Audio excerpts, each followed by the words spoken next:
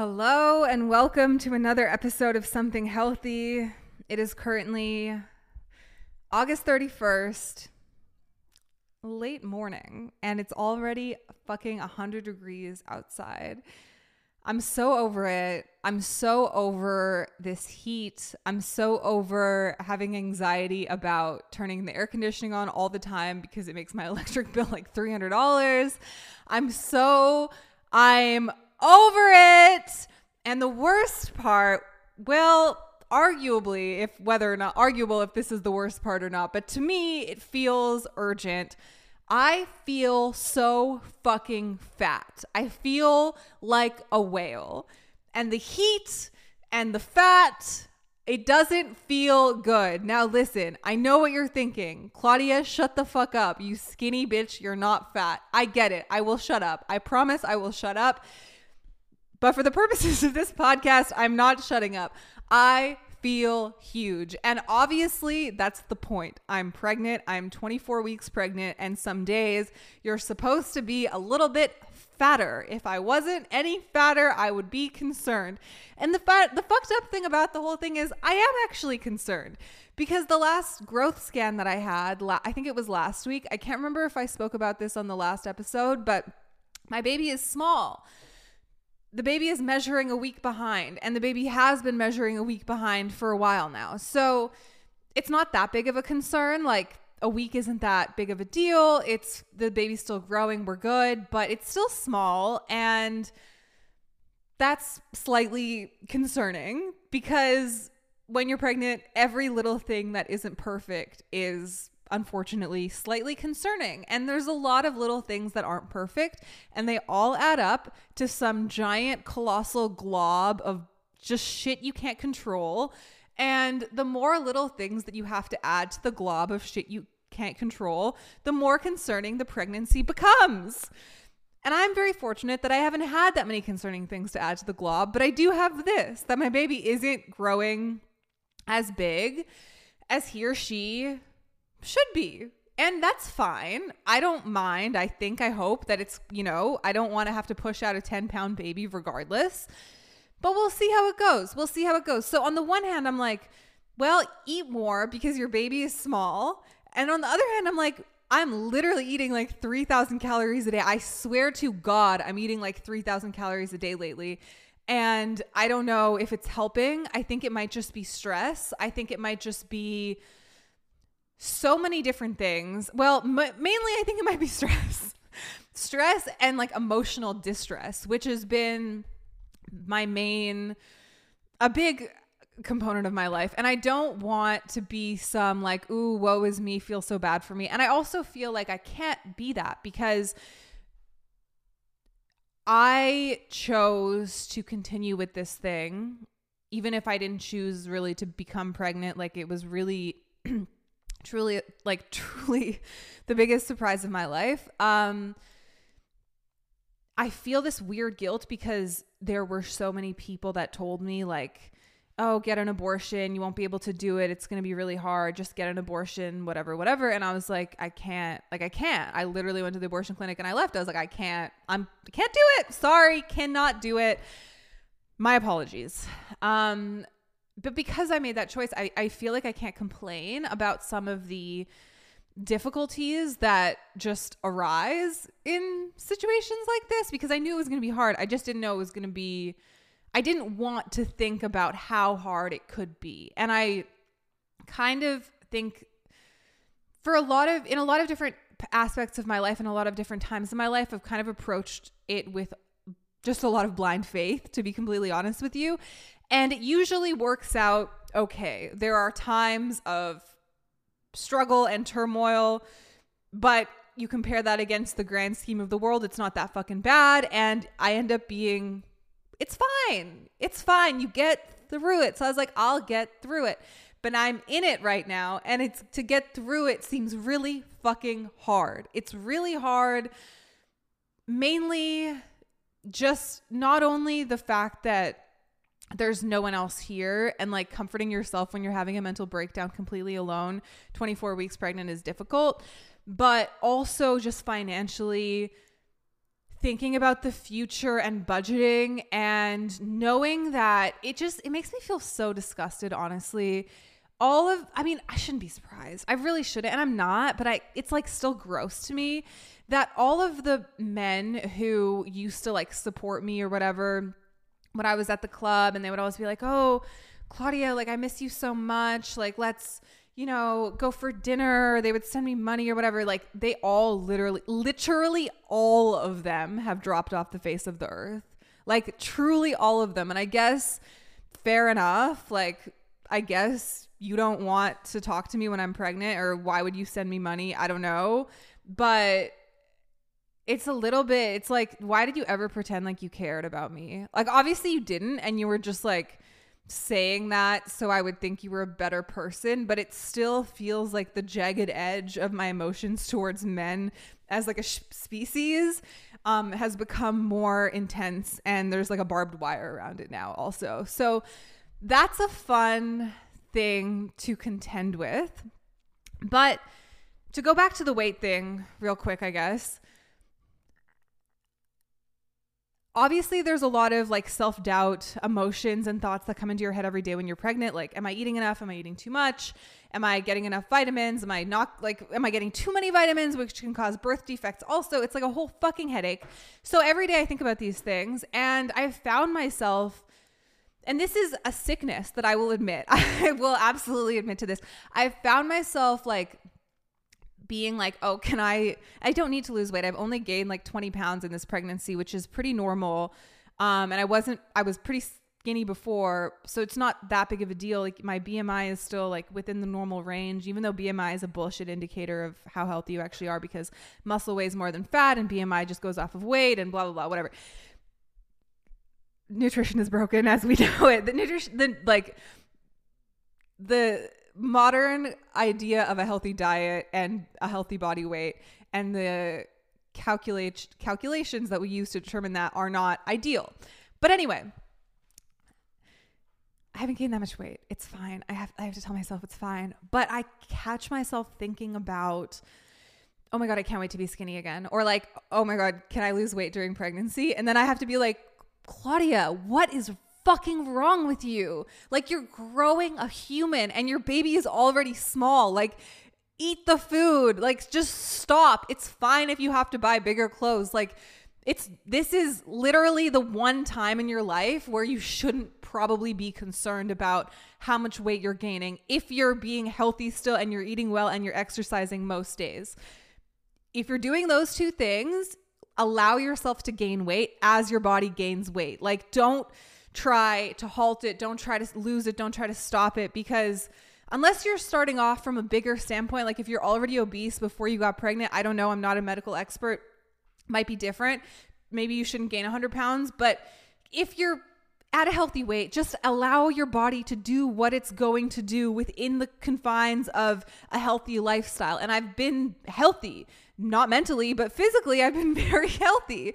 So I have to catch myself, but this is what I guess I'm going to talk about today, because this is a pattern for me that I've had for, I guess, what is it? It's 2022. So over a decade. And the ironic part about it is that, and by it, I mean my borderline eating disorder, unhealthy food habit, food obsessed self.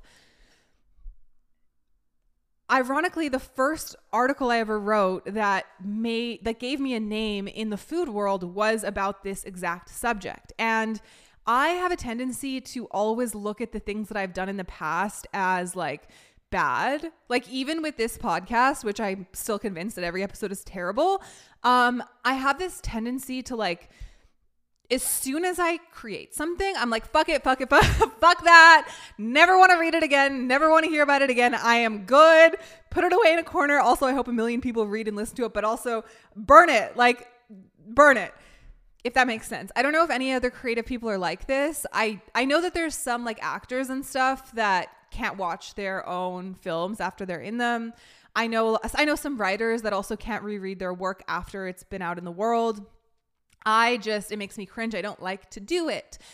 So with every article I've ever written and practically every podcast I've ever put out and any other creative output I've ever put out, even the books I've written, which none of them have been published because I can never get through the editing process because I hate revisiting my shit. It is like the most physically and mentally painful thing. I swear to you, like any physical pain I've ever experienced in my life, revisiting my work is worse.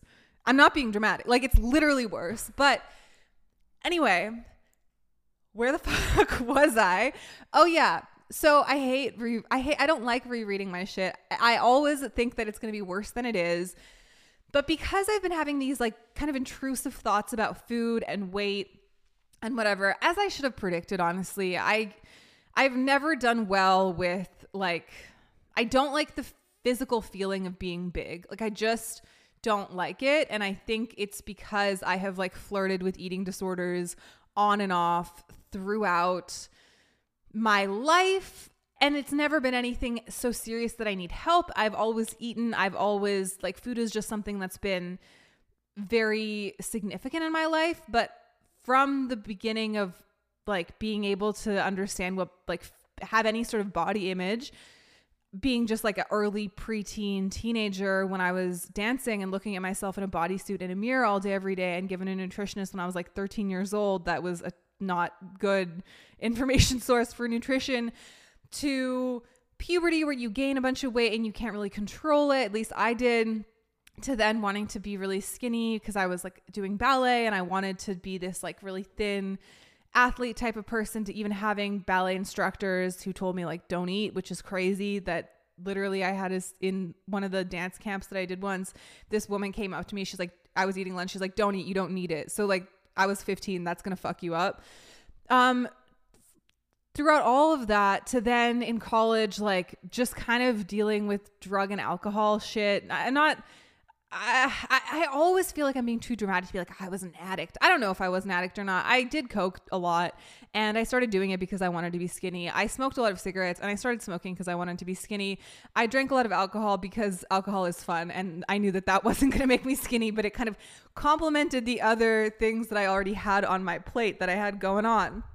So throughout all of that, and when you're doing a lot of drugs and drinking and stuff and you already had body image issues, your relationship with food isn't going to be great. You're not going to wake up and say, oh, I should make some chia fucking pudding or some like free range scrambled pasture raised eggs with some kale. Like you're not in that headspace. You're like, well, I drank this X amount of calories last night, so that means I'll just skip breakfast and then get like a green juice and then probably binge on something later because I'm going to be starving. Like your relationship to your body and to what you're putting in it is not great. So it's your food choices are 9 times out of 10, they're not going to be perfect. And so we get through that period and then we enter into early adulthood, graduating college, whatever, and I become a food writer. And my relationship to food is very fragile. My love of it is very strong, but I see every flaw in fucking everything. And I think that's what allowed me to be good at what I did, because I actually understand, like I have a fucking PhD in some alt version of nutrition because I've spent decades independently researching this stuff, and it paid off because I was very young and I had a lot of knowledge that I guess other people didn't, and I had a lot of personal experiences that I was willing to share, as always, and it worked.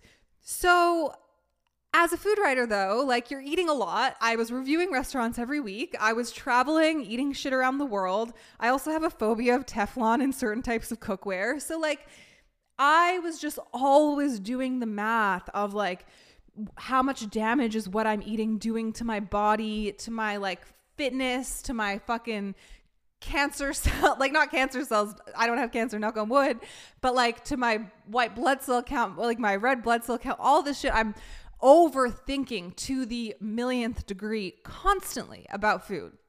Plus, I often have to eat things that I don't want to eat in quantities I don't want to eat. So it's going to do some other type of, if not mental or physical damage, it's going to increase your hyper-awareness and your hypersensitivity even more. And then I become a stripper, which is also a very like physically demanding, but also like your body is all that really matters. Yes, I could talk to people and I could, form some kind of bond with the fucking assholes that don't send me money anymore, whatever. But like, if I looked ugly, they wouldn't have wanted to talk to me, period. It doesn't matter how smart or how funny I could have been. If I was like it didn't look how I looked then, I could bet you a lot of money that I would not have made a lot of money. So anyway, my relationship to food has always been tenuous, and my relationship to body image has always been tenuous too. And even though I have arrived at a place where, like, yes, I eat all the food groups and I think I have a pretty balanced diet because my actual rational thoughts can override the intrusive ones now. And I know the damage that extreme dieting has done and can do, and the yo-yo effect that can bring, and how it's just often not, even if you do achieve the body you want through any sort of extreme diet, you're probably mentally going to be, at least for me, fucked up enough that you don't even realize you have the body you want. You're still going to be like, oh, I feel fat. I feel gross. I feel tired. I feel like hungry. I feel like just irritated. You're not even going to be able to enjoy the body that you thought you wanted. But also, you're eventually going to slip into some other version of it. It's just not it's not something that is easy to maintain. You're going to slide backwards, and then you're going to feel guilty. I mean, that's the whole yo-yo dieting effect. So I have enough rational thoughts now to be like, shut up, just eat the bagel. You're fine. You're not allergic to gluten. You're going to be fine. If you want the bagel, eat the bagel. Okay. But the first story I ever wrote was about this.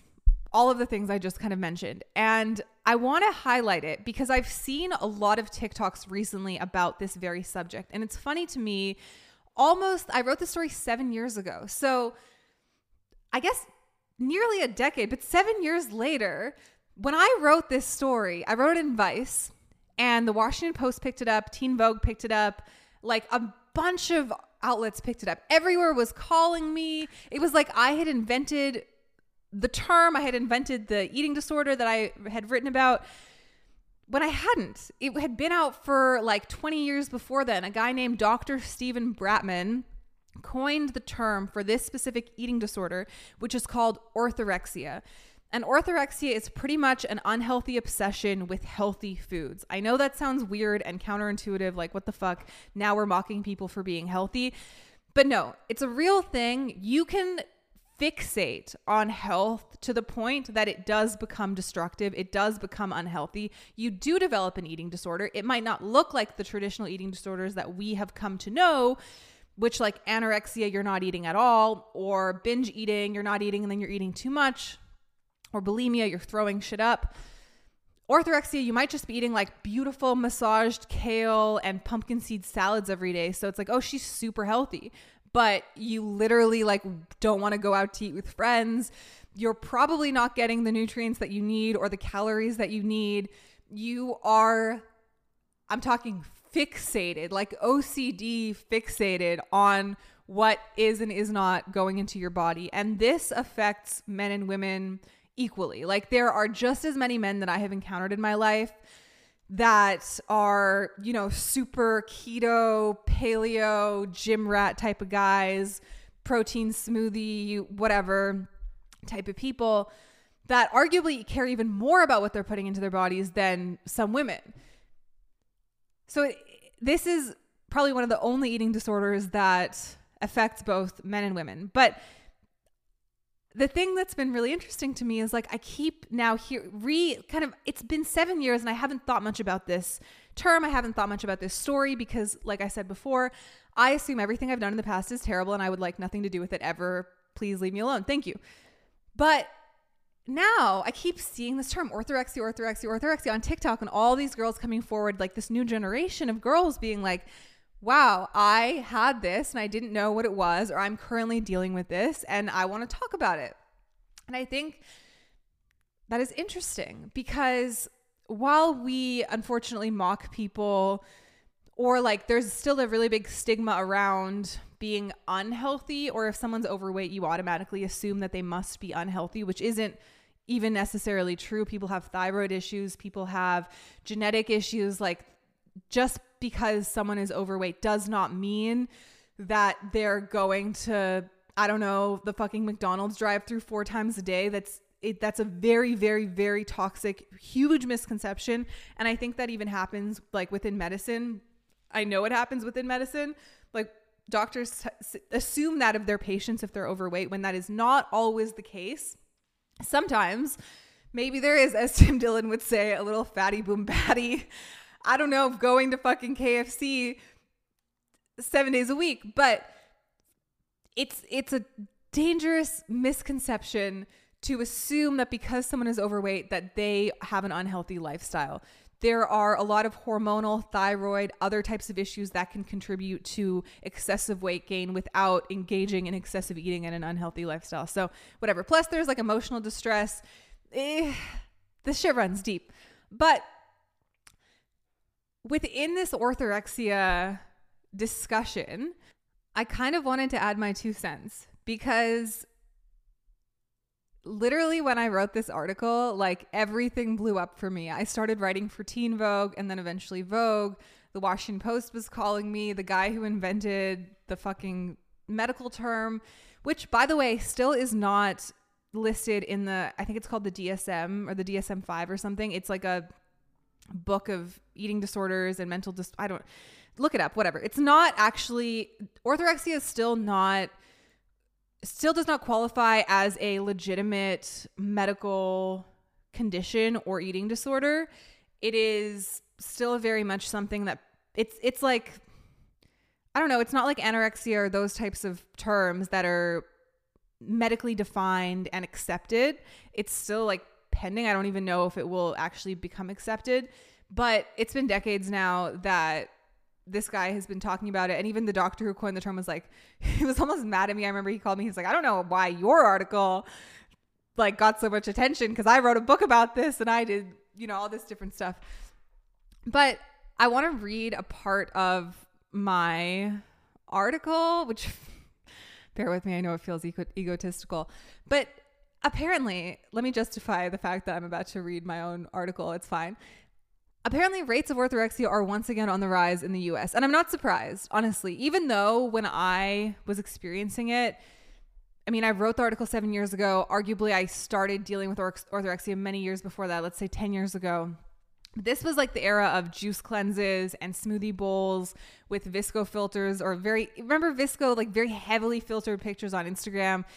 This was the era of, they still exist, but very much vegans being this like glamorous fairy tale lifestyle purveyors that just eat, I don't know, raw papaya on a beach in Australia. Like, those people still exist, but it was very around 2013 to 2015. I would even say 2014 to 2016, like kind of that window. There was this really heavily filtered fruit, heavy forward Instagram aesthetic, like kind of a beach bum, vegan health wave that was just very prominent in the culture. And now I think we've gone so far beyond that, where it's like those vegans have now come, a lot of them have come forward and been like, breaking veganism and why I chose to eat eggs again or whatever. But it's interesting, as the culture has changed so much over the last 7 to 10 years, that it's just interesting that a lot of people still struggle to find a healthy obsession with health, or not obsession, but just a healthy way to incorporate health in their lives. And I understand, I get that. Like, in our culture in North America, we're so conditioned to see food as a reward. We're so conditioned to see healthy food as something that is both overpriced and boring and pretentious. We're so conditioned to, if not applaud, then at least be interested in and participate in diets, wellness, whatever you want to call it, to rebrand diet culture every couple of years into some new and improved version of itself, which is still the exact same shit, just designed to sell you more shit that you don't really need. But anyway, it's not a healthy way. We don't have the healthiest relationship with food. That's not monumental to say. That's not a revelation. You go to Olive Garden and you get a fucking chicken Alfredo, whatever the fuck, with a million breadsticks, bottomless breadsticks. And I'm thinking of Alfredo because this morning, apparently a truck in some state, I don't know, I can't remember where, excuse me, spilled a bunch of Alfredo sauce on the highway, which is probably the best news story I've literally heard all year. But we're just so conditioned to overeat, to not understand like how to combine foods, to not really understand how to enjoy foods, just to stuff ourselves full until we just can't really feel anything anymore, and then feel bad about it the next day and go to some dumbass overpriced $35 spin class or workout. And it's just, our disconnect from our own bodies is very real. It's very strong. And not to be the person who's like in Europe or wherever, but and Europe has become very Americanized as well, and a lot of parts of the world have. I mean, there's McDonald's and Coca-Cola everywhere, God bless. But at least when you look at the way that other people eat in other cultures, there's a little bit more of an understanding of not stuffing yourself full with a 10-pound plate of chicken fettuccine Alfredo. There's, in Italy, you have your pasta course, and it's usually pretty small, and there's no meat in the pasta. And then you have your main or your meat course, and it's not a giant hunk of something. You might share something with someone, or it's like family style, but it's a little bit more civilized, dare I say. But orthorexia is probably something that at this point exists more or less everywhere. I mean, wellness and diet culture is everywhere, so it's not like this is an American problem specifically. However, since it is allegedly on the rise once again in the US, let me read a little bit of this, because I think if nothing else is interesting to me, food, and I mean, it's such a building block of literally staying alive, the choices that we make around it, if we can afford to make those choices, and what it says about just culture and us as a whole, that shit is so interesting to me. Like, before I read this article, I guess, let me just go off on one little extra thing. Like Anthony Bourdain. I know it's the go-to example, but it's because he's the GOAT. He's literally the best to ever fucking do it. And if I ever get close to anything that he has done in terms of his food and travel legacy, I will be happy. Like, truly, if I have 1/10 of Bourdain's success in a food and travel show, I'm good. Like, that's literally my life goal. But when you use food to examine as a lens to look at culture, not in an annoying, pretentious, bullshitty way, but in an actual, like, genuine, interested way, you kind of let the people speak for themselves, and you actually just try whatever food and whatever culture you're in. You just let them speak for themselves. You let the food speak for itself. You don't try to interfere too much. I think that can be so beautiful. I feel like that's one of the only things that we actually have as people. Like, food is something we all have to eat. We all have to, I mean, unless you're just drinking Soylent or something, but that's still food. Like, it's a choice we all have to make. It's something that even if you can't speak someone's language, you still can have a meal with them, and it will still reveal a lot. You'll still get to learn a lot about a person by trying or sharing food. And I'm just reminded, I don't know why I was thinking about this episode recently. I think it's because, like, I now live in Georgia, which is the South. And I guess I never really thought I would end up here. And the types of people that I encounter on a daily basis who are amazing, like the people in Atlanta and the people in Georgia, I love them. And I feel at home here, and I'm so grateful to live here. But when I think of my previous, like, libtard self that lived in Toronto or New York and was this like asshole city person who was like, oh, well, I could never live like not, and Atlanta's still a really big city, I guess, but I have more of an understanding and an appreciation for people who choose to have a different type of lifestyle than I chose to have back then. Like back then I was like, oh, all guns are bad. Like all Trump supporters are stupid. I was just this dummy. Like I had no nuanced perception of anything and no real desire to understand anyone that had any sort of beliefs outside of myself. I looked at people who disagreed with me as just dumb. And I think that that's just a really, really sad place to be as a human. And I feel very differently from that now. And the world has, I think, changed a lot even since 2016 when Trump got elected. But regardless, I remember this episode of No Reservations or Parts Unknown. I don't remember which one it was. It was the most recent one that Bourdain did. But he went to West Virginia.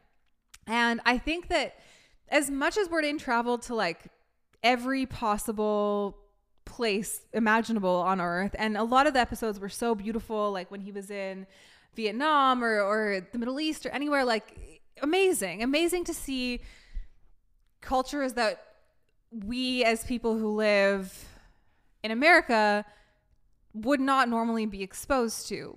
But the episode in West Virginia was particularly beautiful and heartbreaking and chaotic in a way that it really just felt like you don't even have to go to the middle of the, like halfway across the world to experience an eye-opening, just cultural experience, I guess. You can literally just go to a different state and leave with the same level of appreciation for people who are maybe have different ideas than you.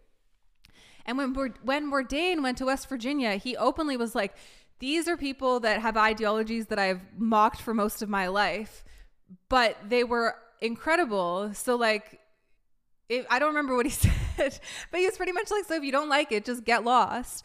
And it was one of the most incredible episodes because here he is eating lunch with like these coal miners in this coal mine. And if it was anyone else, I would have been like, oh, they're trying, like, this is not genuine. This is like just for TV, whatever.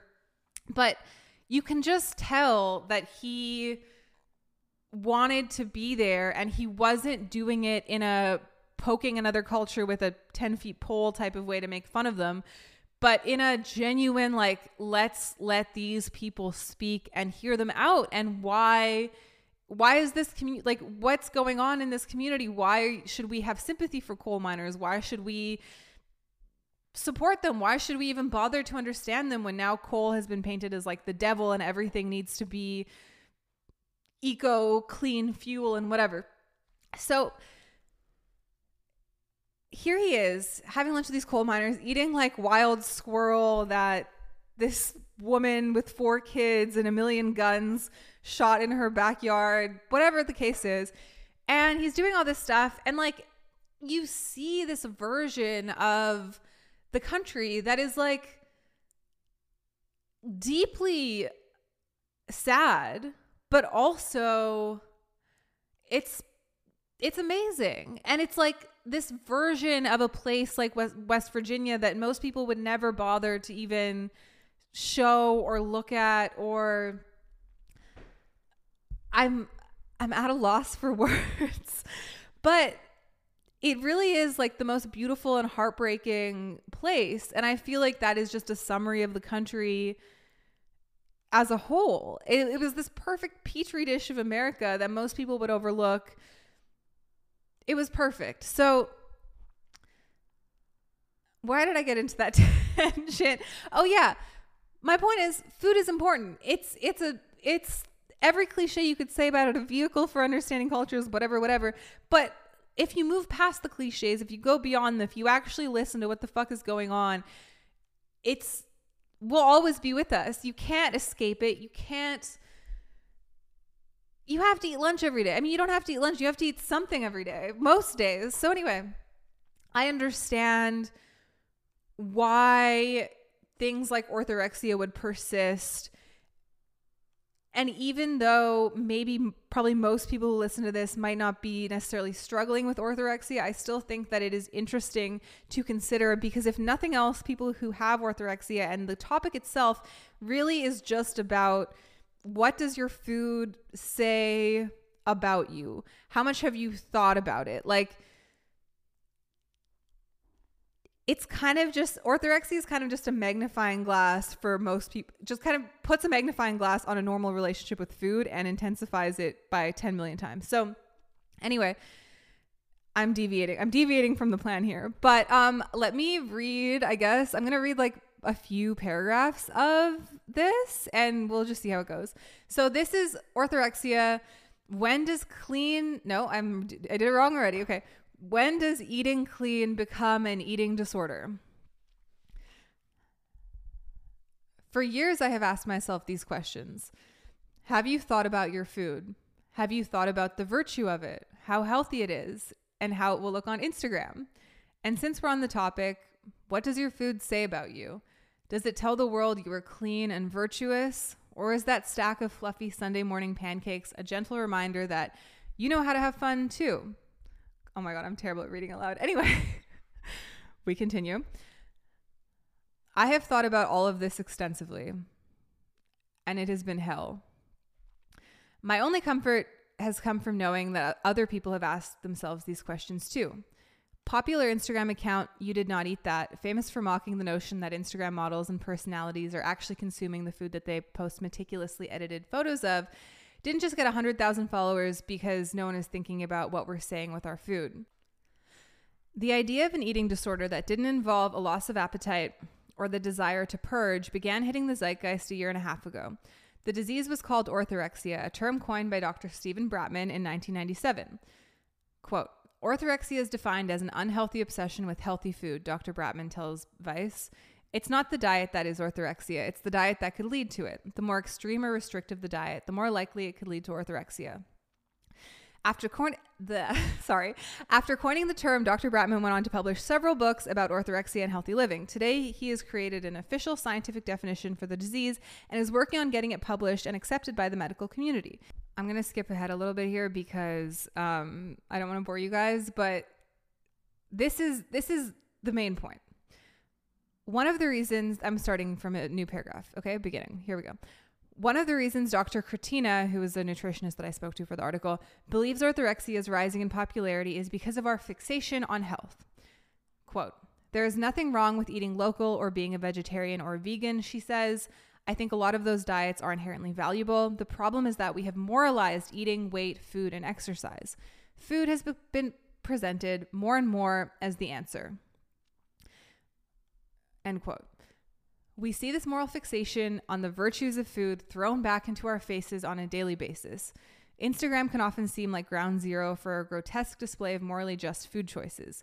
Food bloggers like Deliciously Ella, whose vegan food blog has attracted hundreds of thousands of Instagram followers and multiple book deals, are attractive to us because they provide a clear answer. Eating healthy will make you good. The answer, regularly served to us in the convenient form of an easily digestible #eat-clean picture, feels so good on our eyes. I'm going to end my reading of the same, whatever. I'm not reading the thing anymore. If you want to read it, you can go to vice.com and just search my name, Claudia McNeely, and orthorexia, or just search orthorexia. I don't know. I'll link the article in the show notes or whatever. I guess I can also do that. But regardless, it's funny how trends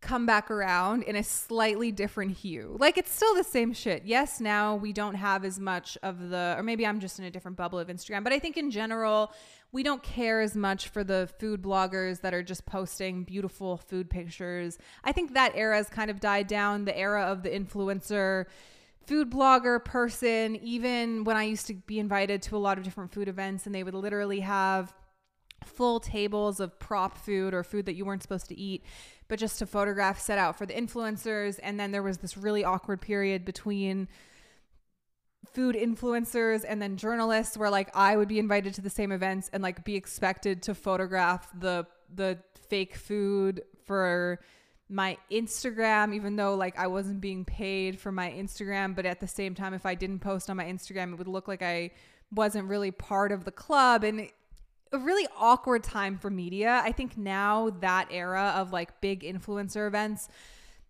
just about like a launch of some kind of cheese or some shit like that used to literally happen every fucking day. Obviously they still happen. I'm just not invited to them as much, but I also know for a fact that they do not happen as frequently. And obviously because of COVID, like just mass events for pretty much no reason are kind of a thing of the past. People's budgets have gotten smaller. People's safety concerns have gotten higher. It's just not something that is going on as much as it used to. But it's funny how even though that era of Instagram is over, on TikTok, there is a new era of pretty much the exact same thing that I lived through 7 years ago, which is like the era on TikTok now of that girl or your 5 to 9 afternoon routine, which is interesting because a lot of people will post their morning routines, but now a new kind of version of that is what you do after work, which is an extra exhausting, I think, trend because it's like not only did you wake up early to prepare for work and be super healthy and then you went to work, but now you are maximizing your productivity from the time of 5 to 9 p.m. and you're showing yourself like doing errands or going to the gym or working on your side hustle. And it's not to knock that. I mean, hustle, like make your money, build your dream life, go for it. But there is something a little bit exhausting about like maximizing every possible minute of your day for the sake of, now I'm going to sound like some communist fuck, but like for the sake of, I guess, just like capitalism's benefit or just living under such a draconian system where like every second of your day must be maximized for just ultimate productivity. Something about that to me inherently feels like, oh fucking God, here we go again. And maybe that's because I'm 30 years old now and I've done that. I've done the thing where like you go to the gym at 6 a.m., you go to your 9 to 5 and then you do something productive. And I've done it and there is a time and a place for it and I can appreciate it. And I can appreciate also that like sometimes just giving fully into your impulses and doing whatever the fuck you want and being lazy is not going, that doesn't have your best interest in mind. Your impulses do not have your best interest in mind all the time. Discipline can help you achieve your goals and discipline is important. And I absolutely believe in that. But like this new version of hyper health conscious discipline that is being fed to us is pretty much just an updated version of the one that was here for all of the millennial grandmas that will remember this 7 to 10 years ago.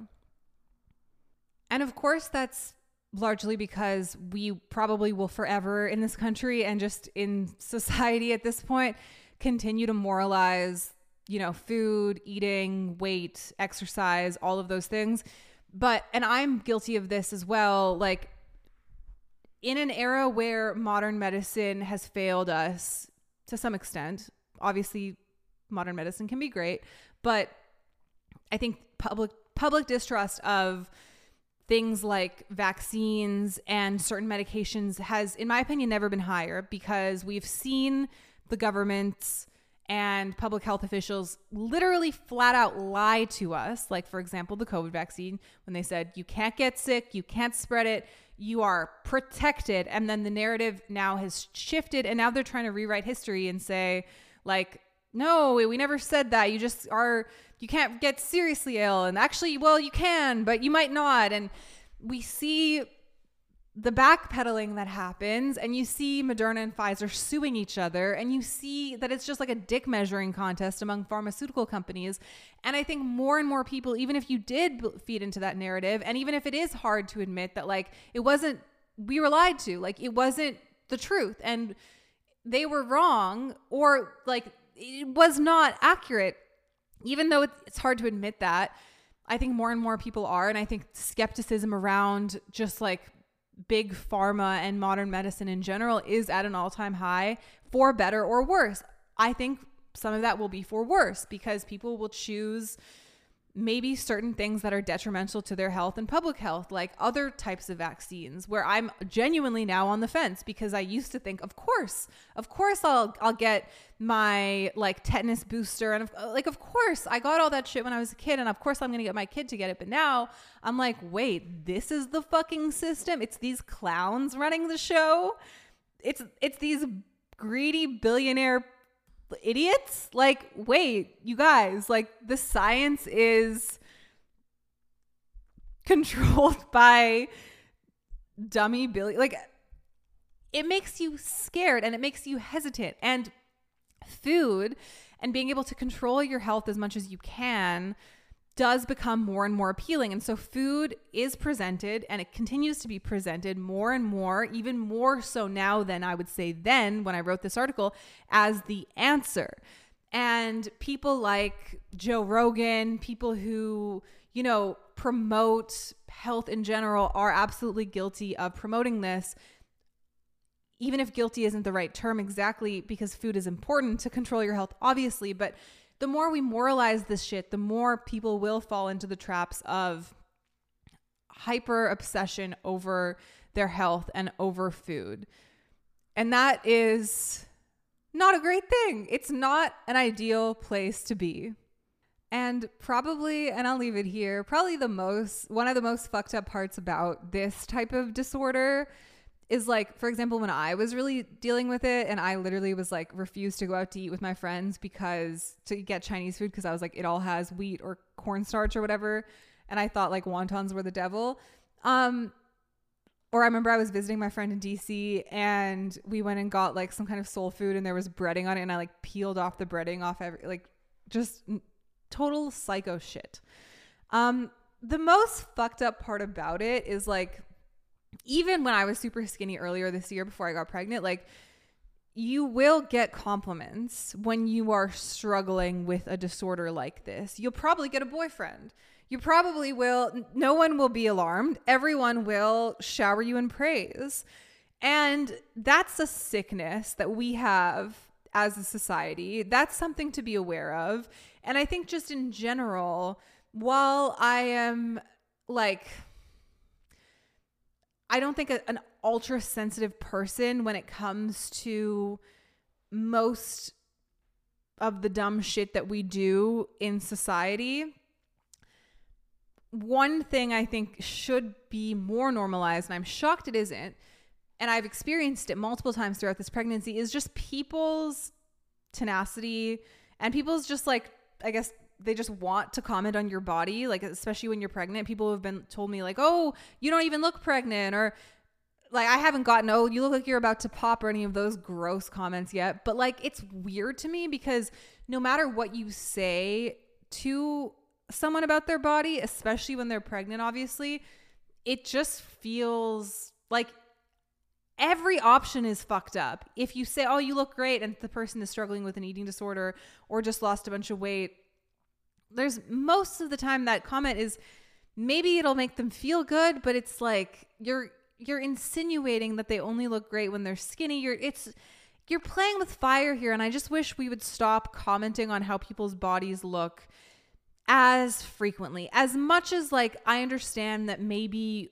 the people who receive the comments are partially guilty of soliciting them to some extent, like if you're posting a lot of pictures of your body and stuff like that on the internet, but still, I think we should just normalize not commenting on people's bodies as much. Because I remember anytime that I've really been dealing with any sort of issue when it comes to food and been skinny and whatever, I've always been praised.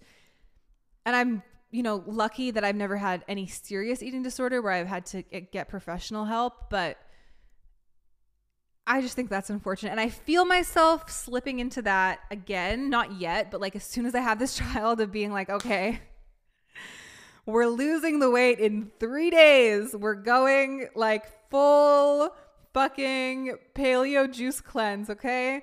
But, I know that's not healthy, and I know I have to chill, and I know I just have to accept that this is where we're at now. And by this, I mean, it's 20 pounds and probably more, and it's going to be hopefully not too much more. But if it is, you know, this is where we're at now, and that's fine. Bodies change.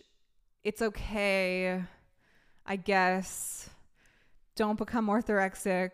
If you must become orthorexic, do it quietly. I'm just kidding. Just don't do it, please. And yeah, that's it. But if anyone who's listening to this has gone through periods of time where it's like you're being super healthy, but your fixation on your health is almost suffocating, like, please understand that this is not, you're okay. Like, you're not alone, first of all, but there's many people who've experienced this, and it's not your fault. We're living in a very sick society, especially when it comes to food and health.